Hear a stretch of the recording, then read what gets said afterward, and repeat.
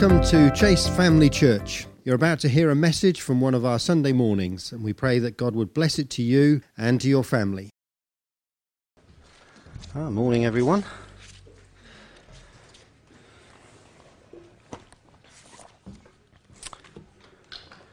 Turn with me, if you will, to the book of Acts and to chapter 1.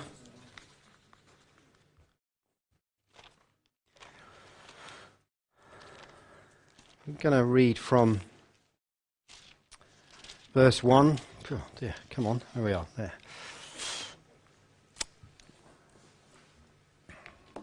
The former account I made, O Theophilus, of all that Jesus began both to do and teach until the day in which he was taken up, after he, through the Holy Spirit, had given commandments to the apostles who he had chosen, to whom he had presented himself alive, after his suffering by many infallible proofs, being seen by them during 40 days, and speaking of the things pertaining to the kingdom of God. And being assembled together with them, he commanded them not to depart from Jerusalem, but to wait for the promise of the Father, which, he said, you have heard from me. For John truly baptized with water, but you shall be baptized with the Holy Spirit not many days from now. Therefore, when they had come together, they asked of him, saying, Lord, will you at this time restore the kingdom of Israel? And he said to them, it is not for you to know times or seasons which the Father has put on his own authority, but you shall receive power when the Holy Spirit has come upon you, and you shall be my witnesses to me in Jerusalem, in all Judea and Samaria, and to the ends of the earth. We shall leave it there. Let's pray. Father, we want to thank you that this is the day the Lord has made, and we're going to rejoice in it. And so, Father, as your word speaks to us this morning, I pray that you will speak to our hearts and inspire us and encourage us in Jesus' name. You know, politicians, doctors, business people, scientists,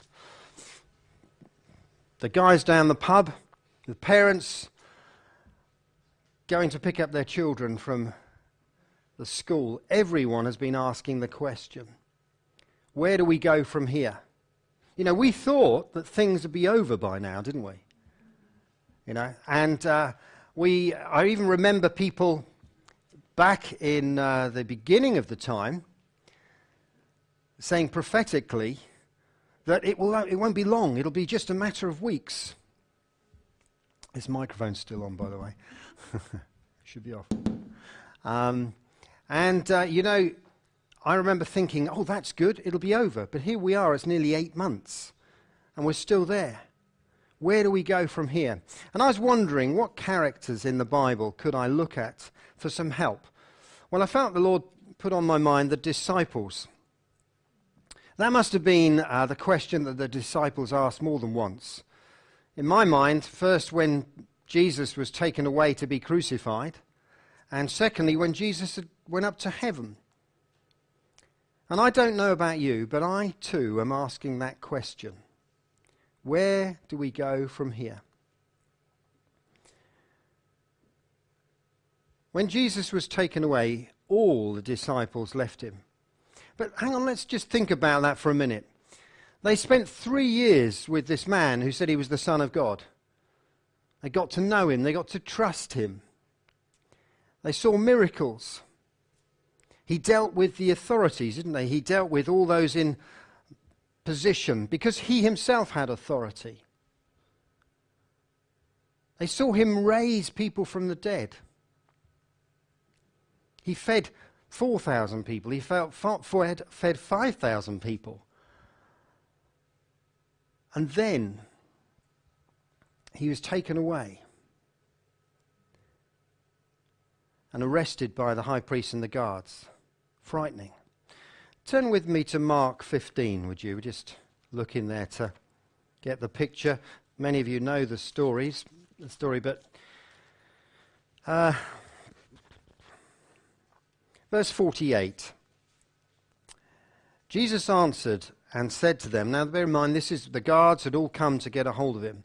And here we are in the Garden of Gethsemane. He says, have you come out as against a robber with swords and clubs to take me? I was daily with you in the temple, teaching, and you did not seize me. But the scriptures must be fulfilled." Then they, that's his disciples, all forsook him and fled. They didn't just say they went off for a stroll. They fled. They ran. They left him. If you turn with me to Luke 22, there's a very sad verse there. Luke 22, can't see it now. Go from verse 59. Here we know the story that Peter, it says, followed at a distance. But he was identified by various people, and this is what one of them said just at the end here. It said, "Then after about an hour," verse 59, an hour had passed, "another confidently affirmed, saying, 'Surely this fellow also was with him, for he's a Galilean.' But Peter said, 'Man, I do not know what you are saying.' Immediately, while he was still speaking, the rooster crowed." And then there's this very sad line. It says, "And the Lord turned and looked at him. And Peter remembered the word of the Lord, how he had said to him, 'Before the rooster crows, you will deny me 3 times.' And so Peter went out and wept bitterly." I bet he did. But just a moment, here we are, Jesus, the Son of God, looked at him. And Peter knew. He knew what he'd done, but that's just a little thing. And I find that verse very powerful because Jesus, in amongst all he's doing with everything that's going on, all the guards and everything around, the persecution that he's had there, turns to Jesus because that was something that he wanted us to remember. Let's just imagine for a moment, what would life be like for these chaps if Jesus died and didn't come back from the dead? Suppose they're there together. What happens if he's killed? What happens if he's crucified? We've been hanging around with him. Are we going to get killed? Are we going to get crucified? We knew this guy. We knew Jesus. And even Pete, who we all thought was going to stand firm with him, he denied him too, to that servant girl. He'd never have believed it. What do we do now? Where do we go now? Would life have just returned to how it had been before Jesus came along? Would there be their motivation? What would be their motivation? Having been let down, his words would not have meant the same thing. They might have meant nothing. Jesus had died. They're feeling lost. They're feeling alone. They knew what he said, but suddenly they are facing this reality. He's gone. I don't know if you've ever experienced this, but I'm sure you can identify with it. You're in a situation, and when people come in with uniforms, for instance, the police come in, what's going on? Or it can be a fire brigade or ambulance. Things change, don't they? I remember some years ago in our office, it was New Year's Eve, and it was incredibly cold. It was like -10 or something, and I had to get up at 1 o'clock in the night. The office had been broken into. And I got there, and there was police out the front of the building. Got round the back, and there was police out the back. And they were waiting for a dog handler because they thought the robber was still inside. And they were actually discussing whether they should get an armed unit, because they thought there might be someone with a gun. And I thought, oh my goodness. I thought, well, I'm getting out of here. So I went and sat in my car, 1, because it was so cold, but 2, because I thought, what's going on? I needed to pray. And the peace of God came. I remember thinking then, Jesus said, I am the same yesterday, today, and forever. And that's what he is to you today. If you know him as your Lord and Saviour, he's the same yesterday, today, and forever, and will be with you whatever the circumstances. But here are these disciples, and their so-called situation is broken into by these guards, the officials and the captains from the Sanhedrin coming in. Turn with me to Luke chapter 24. We're just going to see, this is the point where the Holy Spirit Jesus comes and returns from his death. I beg your pardon. Chapter 24, verse 1. Now on the first day of the week, very early in the morning, They and certain other women with them came to the tomb, bringing spices which they had prepared. But they found the stone rolled away from the tomb. Then they went in and did not find the body of the Lord Jesus. And it happened, as they were greatly perplexed about this, behold, 2 men stood by them in shining garments. Then as they were afraid and bowed their faces to the earth, they said to them, "Why do you seek the living among the dead? He is not here, but is risen. Remember how he spoke to you when he was still in Galilee, saying, 'The Son of Man must be delivered into the hands of sinful men and be crucified, and on the 3rd day rise again.'" And they remembered his words. Then at that moment they started to remember his words.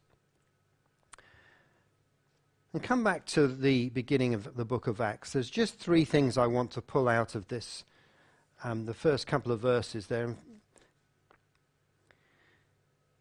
In verse 2 he says, "He was taken up after he, through the Holy Spirit, had given commandments to the apostles whom he had chosen." He'd given commandments by the Holy Spirit. The Holy Spirit, the 3rd member of the Holy Trinity, is the aspect that God lives and empowers and inspires us. The Holy Spirit has a work among those who are not yet believers, but he also has a great significant work in those who believe. If the glorified, resurrected Jesus needed and relied on the Holy Spirit, then so should we.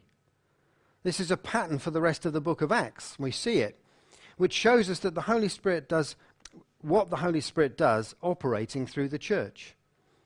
The disciple is not above his master, nor the servant above his Lord. Even if he, Jesus, was indebted to the Holy Spirit for the power of his ministry, surely we cannot afford to attempt the work appointed us without that same anointing.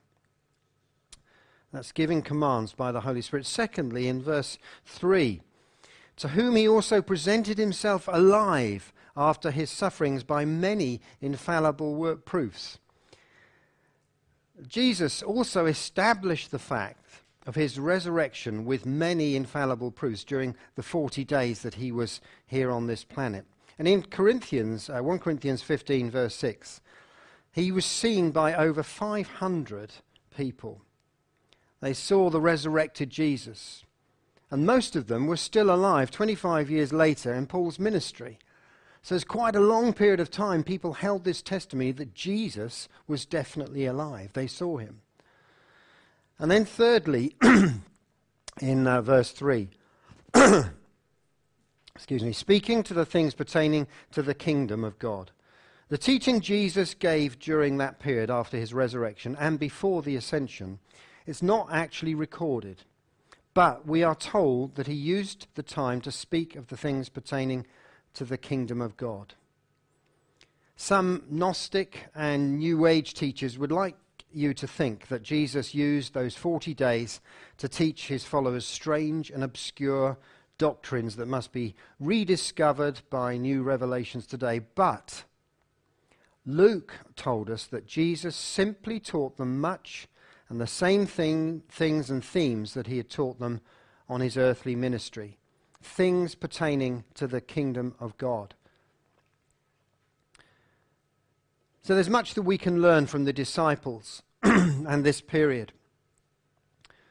You know, this must have been what the disciples were asking as they huddled together after the death of Jesus. We ask the same questions ourselves. We go through major changes in our lives.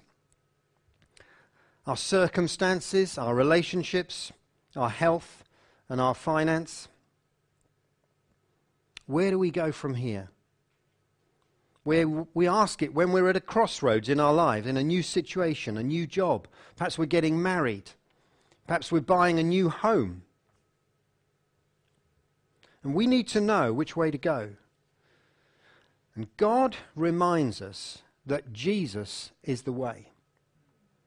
Jesus is the way, the truth, and the life.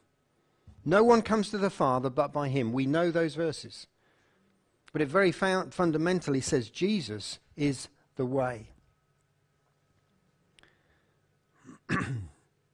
What did the disciples do? They stayed faithful. They kept going. And that's what we must do. Must keep going.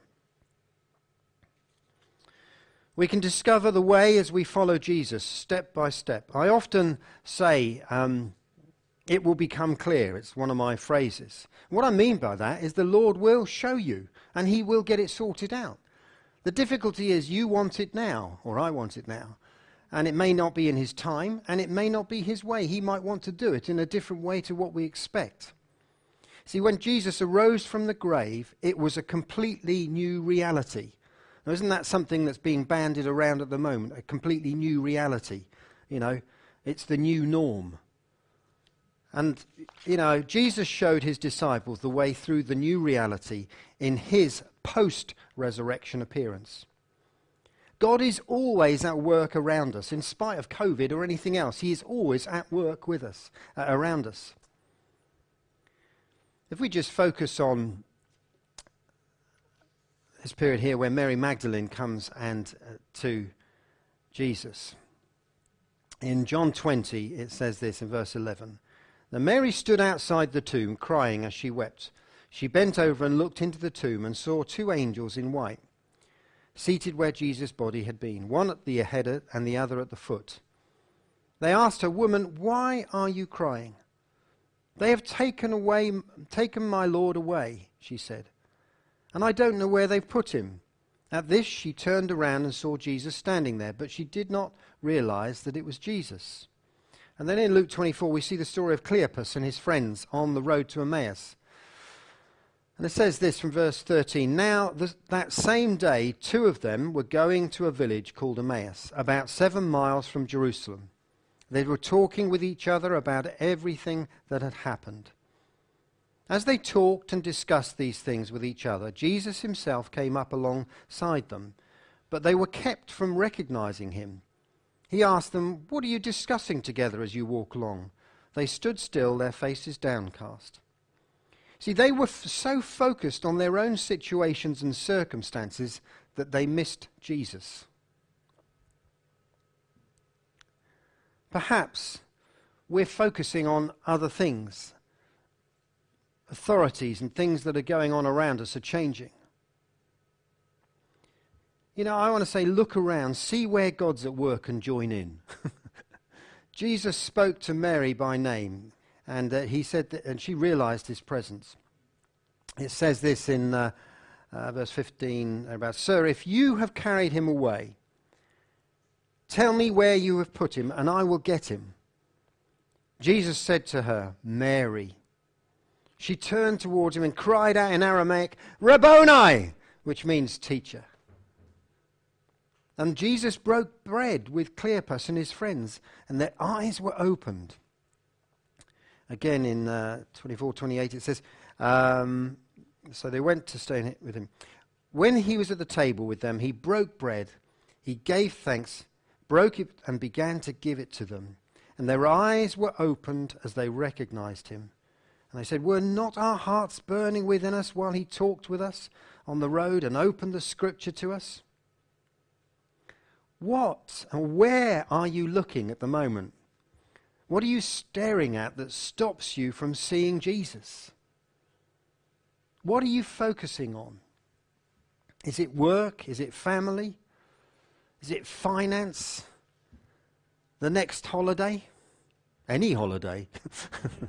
You know, what are you focusing on that's preventing you from seeing Jesus? Maybe it's fear of COVID, staying at home. What is stopping you seeing Jesus? Chase Family Church is to be sensitive and obedient to God's leading. And we need to continue that legacy. And God is at work around us right now. Are you listening? Are you looking? Or are you focused on your own grief, your own opinions, your own demands? Are you looking out for yourself, your comforts? Let's aim to listen and look around to see where God is at work, where Jesus is leading us. This year has been a very strange year, both not only for COVID, but for us personally. Many of you know, both of Liz's parents have passed away during this COVID time, and we've experienced grief. And then just after that, as they then find out that I'm going to have a heart bypass, things couldn't be more different this year compared to last year. We'd never have thought this was going to happen. Is this a shock to God? I don't think so. I don't think God woke up and said, oh golly, there's a virus on earth, what are we going to do? You know? I believe this is a time for reflection on our relationship with him, with Jesus. I believe the disciples had that time to reflect and think about their situation. And it's about walking in his presence. What do I mean when I say in his presence? I think people who say they love the Lord and mean it and are doing things that make a difference, that's what I think about moving and walking in his presence. But there are some of those who say they love the Lord but want to stay comfortable watching at a distance, like Peter when he followed behind when Jesus was going to the cross. Watch in the safety. And I say to you, watch out. Jesus is about to shake the nations, to ruffle a few feathers. I think it's going to be a challenging time. Pete alluded to it when he was praying. I would love to say, the rapture, I love the thought of rapture. Right now would be pretty good, Lord, you know. But I have to tell you, I think things are changing. I think things are getting more difficult. And we have to be prepared to stand up. Watch out. Ken shared only the other Wednesday, we were talking about Colossians, those of us who joined in on that on the Wednesday evenings. We had a great time looking through the book of Colossians. And he made reference to Laodicea, which is not far from Colossae if you look on the map. But in Revelations it says about Laodicea that you are lukewarm. And that's a very dangerous place. You're neither hot nor cold. And it says, I will spew you out of my mouth. I don't think we want to be that, do we? Anybody? We don't want to be like that. We want to be hot. Come on, church. We do not want to be classed as that. Well, let's get the fire going. Let's get the Holy Spirit to ignite our lives again and again and again. We say, come, Holy Spirit, ignite us. Now, I understand that some people are shielding and they have parents to think of and medical conditions. And Liz and I, at the very beginning, certainly had some symptoms and had to go through some of that, let alone at the same time looking after her parents. You know, shortly after the virus started, I had a few phone calls from people telling me what I should do to avoid the virus. And what I realized, they were talking out of their own fear. And they were putting that fear on me. Now, certainly at the beginning, as I say, Liz and I had to go through those, some illness and some symptoms. She talked to a doctor about it one day and he said, yeah, those are symptoms. But I think many of you here probably had that. We know that. A few heads nodding, and I'm sure online that you can identify with this. But we started to trust the Lord all over again with the way that we did things. Psalm 91 I learnt years ago, but suddenly it had new meaning. The impact of those verses dealt with things, and I recognized it. And that's why we encourage people within the church to learn it, to read it, and declare it over their lives in their work situations. We have a God in heaven who will watch over us no matter what's going on.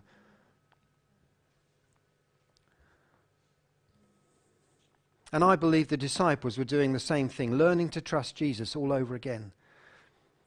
You know, there they were in a room and Jesus appears. And then they go and they tell the other disciples. And there's old doubting Thomas.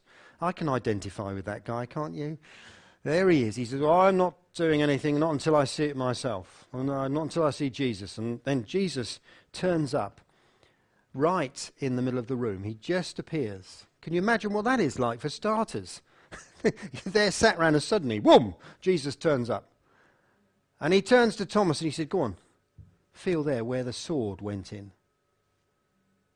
He says, feel my hands. where the nails went in. Thomas couldn't doubt then. Now, if we hold on in our faith to Jesus, and that's what he asks of us, we too will walk closely with him in his presence. You know, most Christians aren't used to looking for counterfeit friendship. We assume friendship, even the world's version of it, is harmless. But the Bible doesn't treat any worldly philosophy as harmless.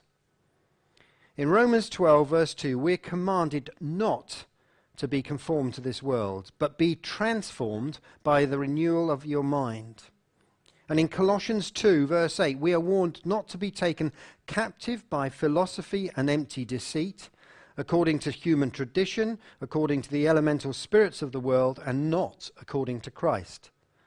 For the Christian, our friendship should not be according to the culture, but according to Christ. Which of course begs the question, what is friendship according to Jesus? How does our faith affect our practice of this massive part of our lives? For many, all that their faith changes is the external trappings of their relationship. Instead of partying, we have a Bible study. Instead of clubbing, we host games nights. Instead of watching 50 Shades of Grey, we watch God It's Not Dead. But is this God's goal? Simply to turn drinking buddies into accountability partners? To turn gossip sessions into prayer requests? No. Far be it from us to expect so little transformation in our friendship. When the spiritually dead receive new life in Christ, the entire heartbeat of our friendship is transformed. So let's fight for a biblical framework around our friendship so that we can see the clarity, the rising tide of philosophies presented in our culture. By gaining a vision of friendship according to Jesus, we will no longer need to settle for some merely friendish situations. And this friendship we have with God is an expensive one. It's through the humble incarnation, the perfect obedience, the costly death, and the resurrection of Jesus that God reconciled us to himself. In Jesus we are saved. In Jesus we are reconciled to God. In Jesus we have a truly saving friendship. But there is a catch. Jesus is not content being one among many or our many friends.